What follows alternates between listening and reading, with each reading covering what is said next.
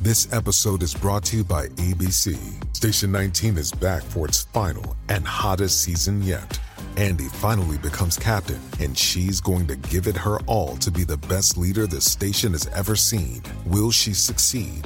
Get ready for fiery new romances and high adrenaline rescues. Watch the Station 19 season premiere Thursday at a new time, 10/9 Central on ABC, and stream on Hulu.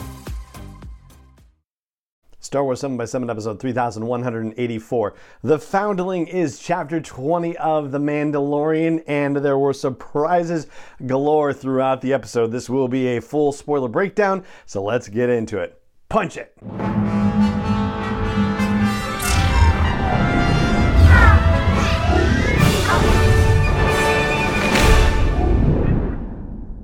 Hey Rebel Rouser, I'm Alan Voivod and this is Star Wars 7x7, your daily dose of Star Wars joy. And thank you so much for joining me for it. So we'll do this in our typical 7 takeaway breakdown style, and I'm going to start with the headline news.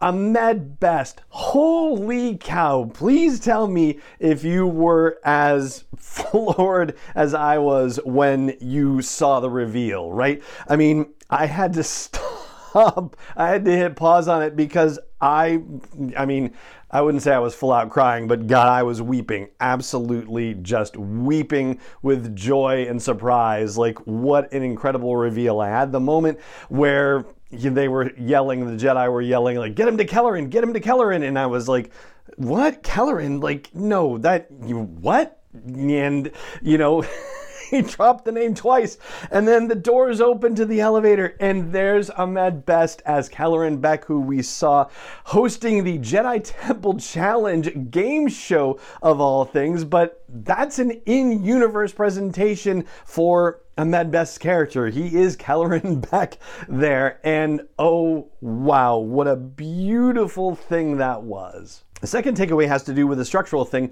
and it's kind of related to what we saw in The Convert, which was last week's episode, chapter 19 of The Mandalorian, but it also kind of ties in a little bit more to previous seasons of The Mandalorian than that episode did in a sense to Andor. With The Convert, we were talking about how it was almost a little odd that they didn't take that whole Dr. Pershing story and kind of slice it up and deposit it into different episodes, very much like, Andor was developed, like those, first 3 episodes of the season. With this particular episode of The Mandalorian, it's actually kind of a surprise that Grogu's flashback wasn't parceled out into different episodes of season 3 of The Mandalorian. And that would have made it kind of similar and reflective of what happened with season 1 of The Mandalorian, where all the flashbacks with Din Djarin as Din Djarin. Did I say Djarin?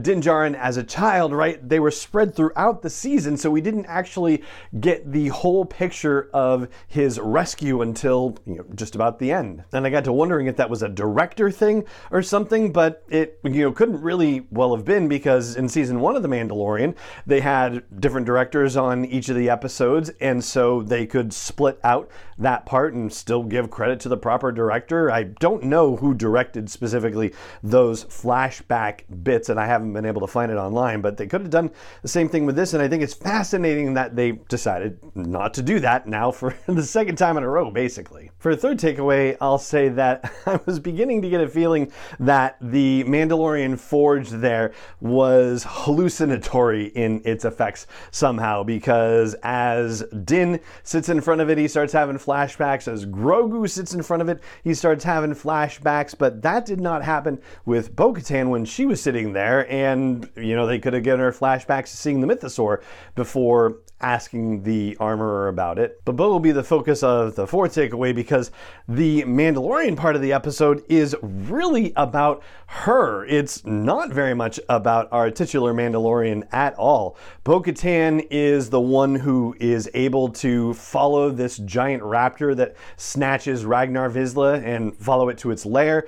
We find out that this raptor has been stealing people and they've never been able to catch it because its lair is just too far away. But apparently nobody has a ship on this planet. Nobody's been able to fly after it or anything like that. Bo-Katan is the first person who's been able to do that for them, and she's been tapped as the leader of a war party to go attack this raptor and get the kid back as a result. Then as they camp overnight, there's a little bit of funniness and a little bit of sweetness with Bo-Katan having to ask Din, like, how do we do the eating thing without removing our helmets? And we find out that basically with this Mandalorian custom, nobody eats together. Everybody eats by themselves, which is a little sad, I feel like. But the touching moment between Paz and Bo-Katan, where Paz says that, as the leader of the war party, she gets the honor of eating by the fire. That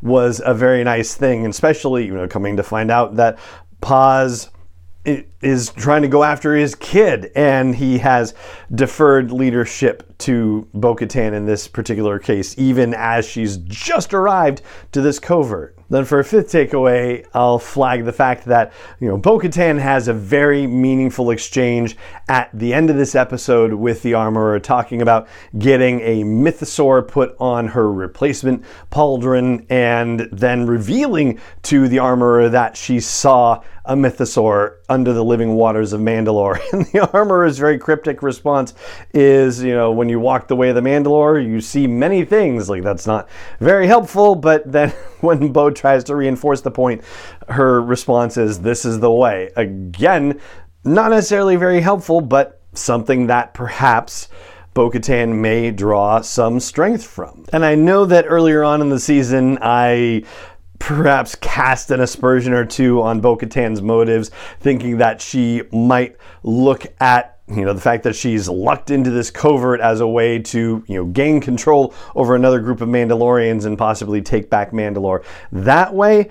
Well, yeah, I am not so sure I want to cast that aspersion anymore necessarily. I think she may be coming into that realization in a much more honest and learned and earned experienced way instead. For a fifth takeaway, I want to note that the Mandalorian covert has gotten huge. There were multiple dozens of people that we saw at the beginning of the episode practicing their fighting skills, doing target practice, doing flamethrower practice, right? There was a ton of stuff going on. And so, this also ties into what I was saying earlier, that no one had a ship to go fly after this raptor or anything like that. That's rather shocking. And then when the Armorer talks about Grogu's little, rondelle, and how everything that they do in the clan, like when they earn money, some of it is set aside to go to a Foundling.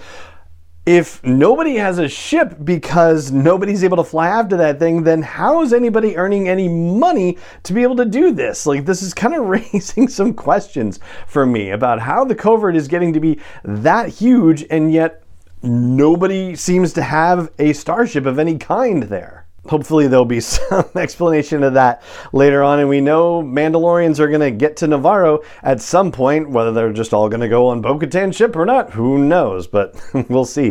For a sixth takeaway, we have more monster fun this episode with the giant pterodactyl. They refer to it as a raptor in the audio description, so that giant winged crazy bird, and getting it wrapped up and having it fall into the lake, and then having the dinosaur turtle jump out and get it again. Like, we've had some Jurassic Park moments in here, but there was also, I swear to you, a little bit of background music that sounded almost Game of Thrones-like, as though those little raptor chicks were being rescued to eventually be trained and ridden like dragons somehow. Like, sort of, I guess, mythosaur replacements in some sense. And I don't know about you, but I was shocked and also laughed out loud very quickly afterward when that giant raptor just went and then vomited up Ragnar alive and well, as if to feed Ragnar